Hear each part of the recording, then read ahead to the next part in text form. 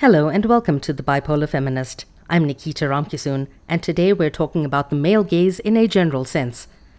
This is not an in-depth analysis, and we can go deeper into the topic at a later stage. Trigger warning.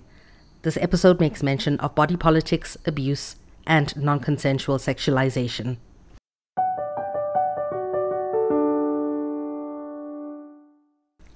The male gaze is not about the way men look at things. Well, at least not entirely. The concept was introduced by feminist theorist Laura Mulvey and is now a key term in feminist film theory. Mulvey first used the term in the 1970s in her now famous essay, Visual Pleasure and Narrative Cinema. The male gaze is generally defined as the way the world perceives women through the lens of heterosexual desire. This aims to describe the objectification of women, their sole purpose of being visually pleasing objects to men, and their transformation into objects of male voyeurism. While Mulvey used the term to highlight this phenomenon in visual culture, particularly in cinema, the male gaze influences nearly every aspect of our society. Her theories are influenced by the likes of Sigmund Freud and Jacques Lacan. By using their ideologies as political weapons, I know that Freud is problematic, but this is what she did. She also included psychoanalysis and feminism in her works. In her essay, Mulvey describes how deeply sexist the film industry is. Sadly, even though the essay was published in 1975, not enough progress has been made. The film industry still favors men. In fact, a report released by Plan International in 2018 highlights the prevailing gender imbalance in cinema. The research analyzed 56 top-grossing films in 20 countries and aimed to educate about the lack of equitable representation of women on screen. It revealed that women leads in film are still more likely to be objectified. Indeed, 30% of women leads were showing wearing revealing clothing, compared to only 7% of men. It doesn't stop there though. 15% of women, as compared to 8% of men, were shown partially nude, and 2% were completely naked. Men made up only 0.5% of the statistic. These numbers make it obvious that the male gaze, the woman as a spectacle designed for heterosexual men, is still very much prevalent in today's society. Let's not get to the Bechdel test. Some other time. Naturally, the influence of the male gaze seeps into women's self-perception and self-esteem. It's as much about the impact of seeing other women relegated to these supporting roles as it is about the way women are conditioned to fill them in real life. The pressure to conform to this patriarchal view, or to simply accept or humor it, and endure being seen in this way, shapes how women think about their own bodies, capabilities, and their place in the world, and that of other women too. In essence, the male gaze discourages women empowerment and self-advocacy, while encouraging self-objectification and deference to men and the patriarchy at large. Since its inception, the male gaze has reached beyond the silver screen, to encompass how the female sex is portrayed and viewed in any context, from being catcalled while walking down the street to being dismissed as gold diggers or having hissy fits or being hysterical. By extension, simply worrying about your appearance, relative attractiveness, seeming too smart, or how you will be seen can also fall under the guise of living under the male gaze. Additionally, the male gaze also dictates specific characteristics as the voyeur, the actor, the peruser, the active doer, the dominator to men, and may even contribute to the stereotype that men are far more intelligent than women. Studies on gender bias and implicit assumptions show that many people, even without realizing it, assume that men are smarter than women, and that negative depictions of women in media are partly to blame. The argument is that the male gaze controls the narrative, which is that women are not equal actors in the world, mind the pun. Instead, their agency is reduced to that of erotic or supporting object, with their value as female form and person reduced to how it appears to the male viewer and or how threatening or not it is to the stereotypical male perspective. Likewise, this viewpoint also confines the male persona to their specific role as a protagonist, aggressor, sexual pursuer, and consumer of women. The impact of the male gaze has always been internalized to a certain extent by all genders, and we may not always even be aware of its presence or how it influences our choices or the vision of ourselves and others. Part of my graduate degree was focused on analyzing how the male gaze affects representation of Indian women through the Bollywood tropes we see in popular Indian cinema. The all-encompassing prevalence of the male gaze in media also impacts real life, and we see this in our Indian cultures. We speak of the internalized male gaze. Women often don't realize how deeply they are brainwashed by our society's focus on sexual desirability or, in the case of Bollywood, piousness. When they look in the mirror, they judge themselves, based on the internalized male gaze. This is something that I've experienced, and something that even Simone de Beauvoir, author of The Second Sex, already stated in 1949. The young girl feels that her body is getting away from her. On the street, men follow her with their eyes and comment on her anatomy. She would like to be invisible. It frightens her to become flesh and to show flesh. This perfectly leads to the topic of sexual harassment. Because women are seen as sexual objects rather than humans, they are more likely to get sexually harassed and abused. Objects are not living beings. They don't live and thus don't feel pain. The constant objectification of women not only results in a society where their harassment is seen as normal, but also in a practice of self-objectification, which is the process of seeing yourself through the male gaze. We want to look good for men. We want to seem attractive to men. That kind of internalized misogyny is a vicious cycle in itself. And this can have serious repercussions such as body shame, appearance and safety anxiety, reduced concentration, or flow of experiences on mental and physical tasks, and diminished awareness of internal bodily states such as hunger, fatigue, and emotions. Think about when a girl is sent home from school because she is showing too much skin, thus distracting the boys from their studies or distracting the male teachers.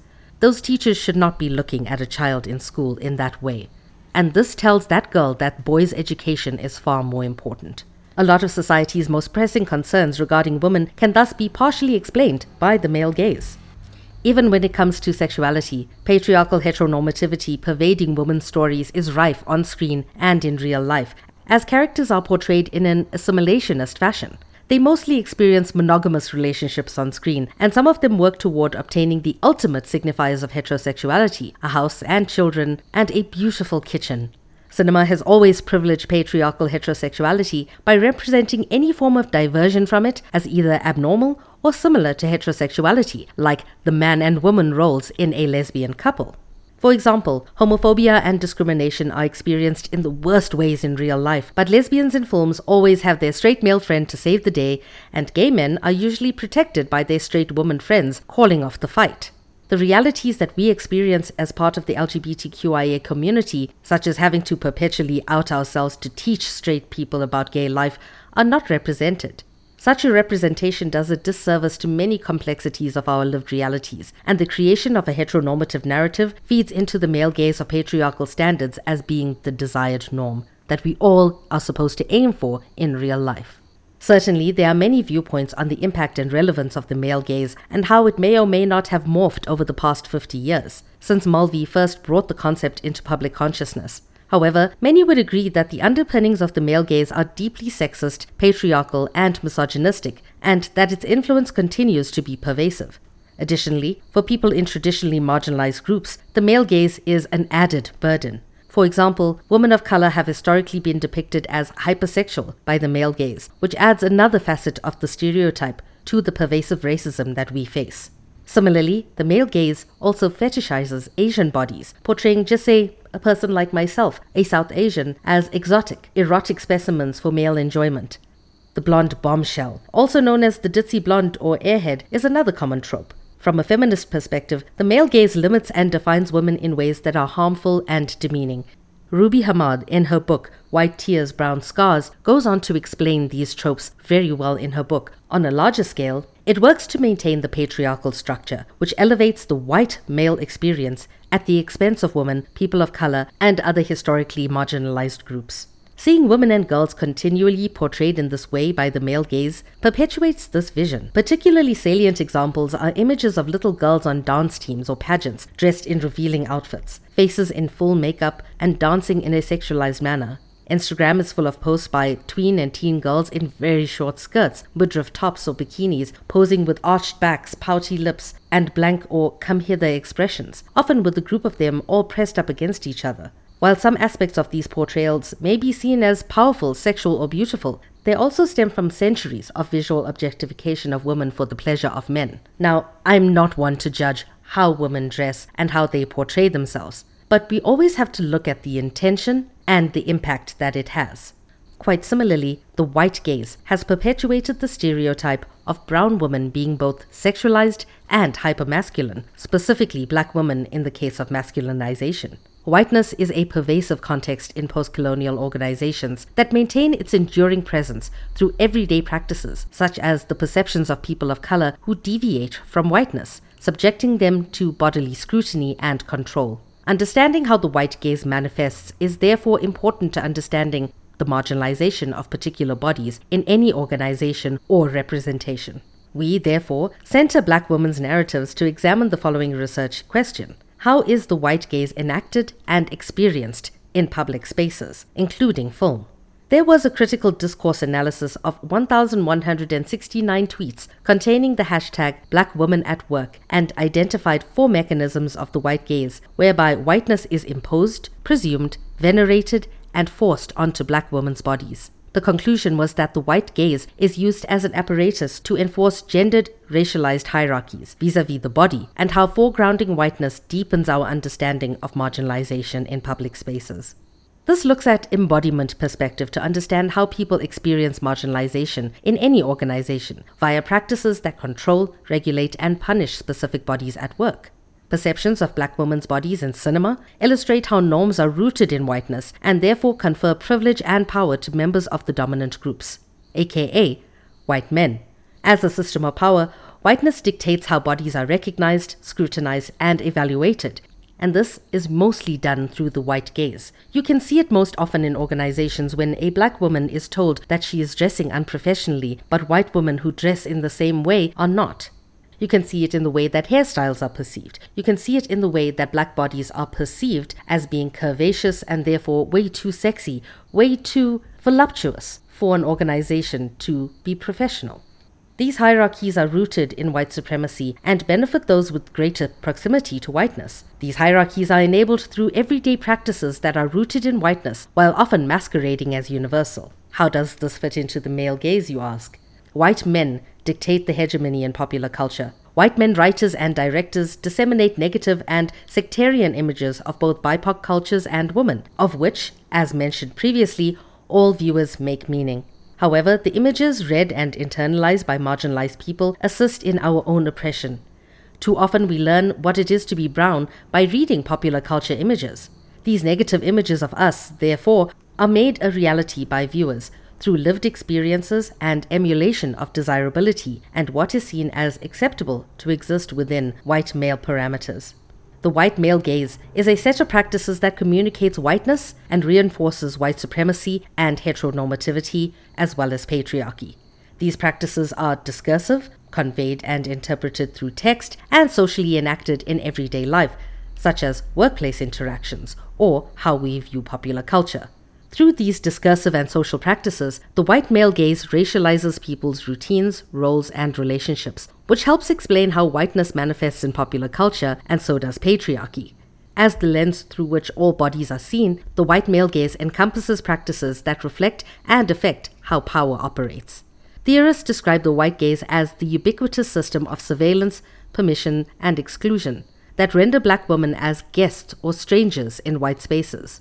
In this way, the white male gaze is a constant presence that projects whiteness onto Black women. Moreover, it reinforces whiteness by dictating how Black women are seen and what they are allowed to do and where they are allowed to be, physically and within society. The white male gaze, therefore, distorts how Black women are seen, often as both invisible and hypervisible. As a result, women of color must invest resources to contend with the white male gaze in many spaces, and I would say in most spaces. The white male gaze distorts brown women and how we navigate the white gaze, and at what cost. By centering brown women's experiences in and through our bodies, we can understand how whiteness and maleness is enacted and experienced on screen and in life via the white male gaze. In a nutshell, sexual objectification is the way in which most women's bodies are viewed as objects only deemed purposeful for male sexual interaction and gratification. What happens through the sexual objectification is that men objectify women's bodies, and even more so through the white male gaze. If the body fulfills certain requirements, it is hot.